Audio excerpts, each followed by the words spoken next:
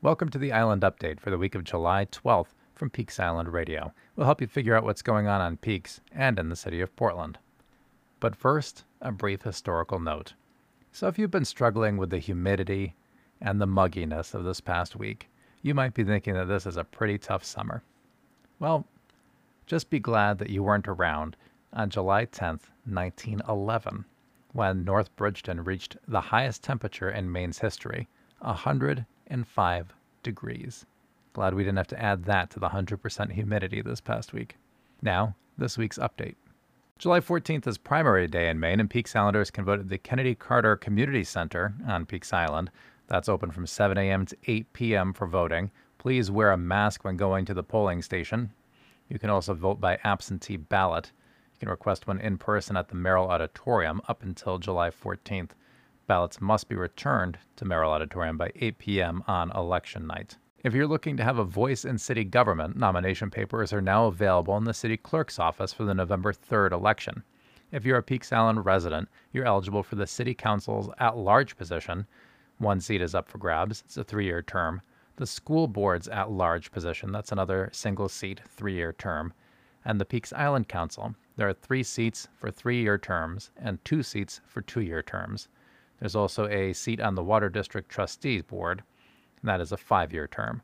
If you're interested in more information on the available seats and the requirements for nomination papers, please contact the City of Portland's clerk's office. Well, an issue that's very important to many Peaks Islanders is the city's land use code.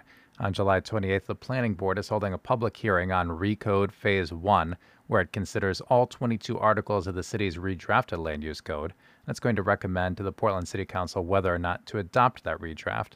The entire draft code is available for review at portlandmaine.gov. The City of Portland and Casco Bay Lines are seeking to identify ways to improve the landside infrastructure on Peaks Island to enhance safety, comfort, and efficiency. They're calling the project the Peaks Island Ferry Landside Operations Study. You can check out more information by visiting portlandmaine.gov and searching for Peaks Island Ferry Landside Operations. They're going to be posting a survey which will be open until July 23rd, and they're inviting people to participate in a virtual public meeting, which will be happening on July 16th from 6:30 to 8 p.m. It'll be held via Zoom, and you can contact Bruce Hyman for more information. That's BHYMAN at portlandmaine.gov. Well, the St. Christopher's Church Fair is not happening this year. St. Christopher's is holding a virtual race fundraiser. Despite the pandemic's impact on sports from Little League to the Tokyo Olympics, you can still walk, run, and bicycle. And they're doing a virtual race of 3.782 miles. Yes, that's the distance around Peaks Island. That race is occurring from July 17th to the 29th. And it's a fundraiser to support St. Christopher's Church. All participants get a special commemorative sticker and the opportunity to win special prizes for the top men and women's categories. You can sign up for $15 by visiting the website, which is runsignup.com/race/me/Peaks Island/St. Christopher's Virtual 3782 Around the Island Race. That's a mouthful, but if you go to runsignup.com, you can search for Peaks Island and find it there. The Portland Senior Tax Equity Program, or PSTEP, is a local program providing tax relief to low-income seniors in Portland through property tax or rent rebates for qualified applicants. The deadline is generally June 15th, but it's been extended to July 31st this year due to the impact of the pandemic. You can find out more about the program and also access the application by going to portlandmaine.gov. The Ad Hoc Theater Company is seeking 2 females with young voices to act in their upcoming radio production of Trunk Show, an original play written for radio by Heather Murdoch Curry and Joe Israelson.